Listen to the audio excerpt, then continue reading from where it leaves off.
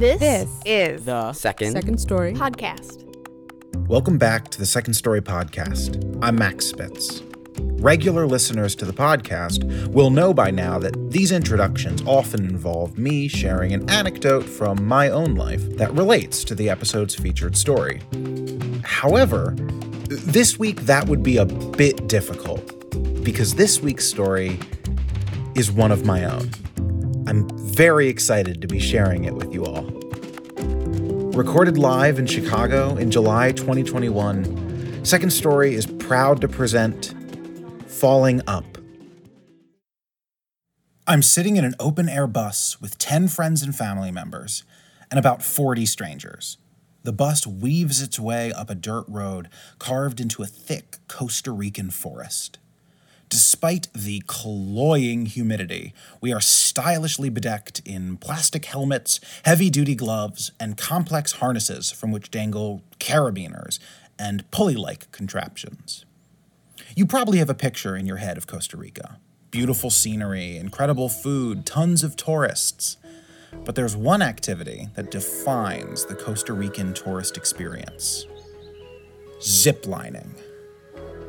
In order to fully understand my situation, you need to know that I'm scared of heights. I'm not embarrassed about it. Fear of heights is the second most common fear in America, second only to public speaking, which I, thankfully considering the circumstances, don't suffer from.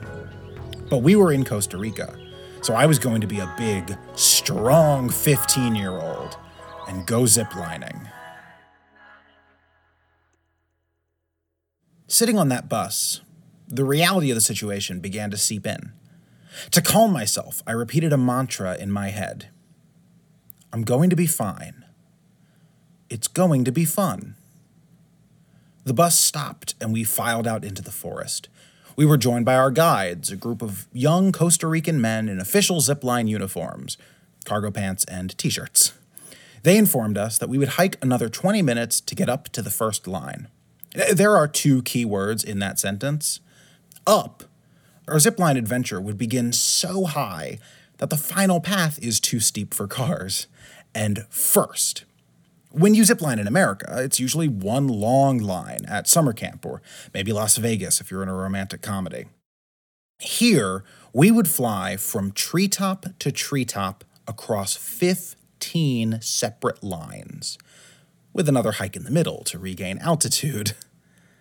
Our group gathered around a demonstration area with a 10-foot line strung about 6 feet off the ground.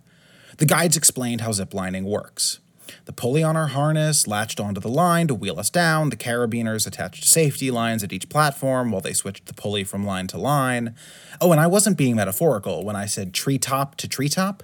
We would be taking off from and landing on small wooden platforms built directly into the forest, like someone was building a treehouse and quit after the floor. Our guides offered key pieces of advice. Use one of your gloved hands to steady yourself by grasping the line behind you. I'm gonna be fine. Never place a hand in front of the pulley unless you want to lose it. It's gonna be fun.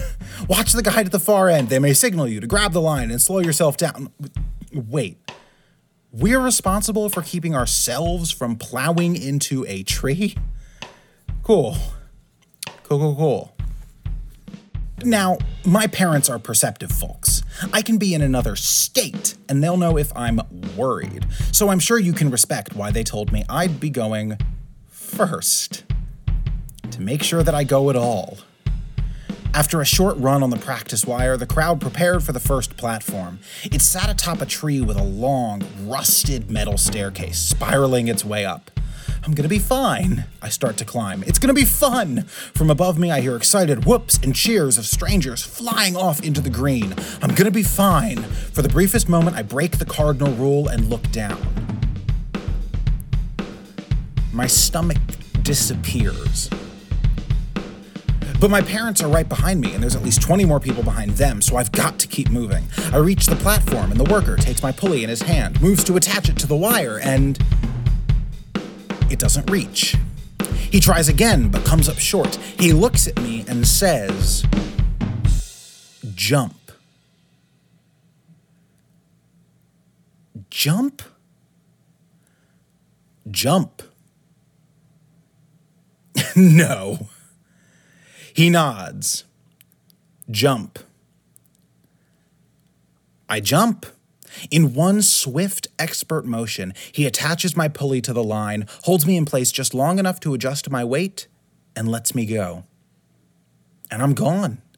One hand behind my head so I don't spin, and the other by my gut where the pulley connects. The first line is so short I almost immediately see the guide. He's signaling me to slow down, so I grab that wire as quick as I can. And I slow down. In fact, I stop about 3 feet from the platform I was supposed to land on. So with my dad about to barrel down the line behind me, I turn sideways and pull myself to the platform. I feel solid wood under my feet for the briefest of moments as the guide hooks me to the safety line, detaches my pulley, pushes me to the next guide, and then jump. The next hour is a blur of green leaves and blue sky and wind and fear and joy. As I fly from line to line, the forest parts to reveal its beauty. I see the landscape from an angle that only birds usually experience. As the lines get longer and longer, there's more time where I can't see anyone else and it's just me and the forest. And I find myself able to breathe mid-flight, able to just see the world around me, able to feel my stomach again, because I am fine, because it is fun. And then, after a final line so long I can't even begin to fathom how they strung it, it's over. We walk down a short path to the buses and ride back to the gift shop. Unknown to us, there was a photographer capturing everyone at the end of the first line.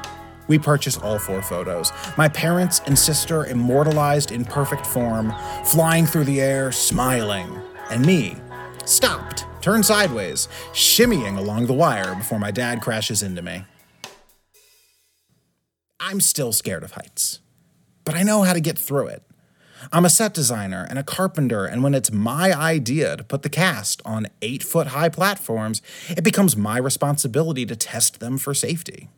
If I don't show my team that I trust my work, I can't expect them to trust it either.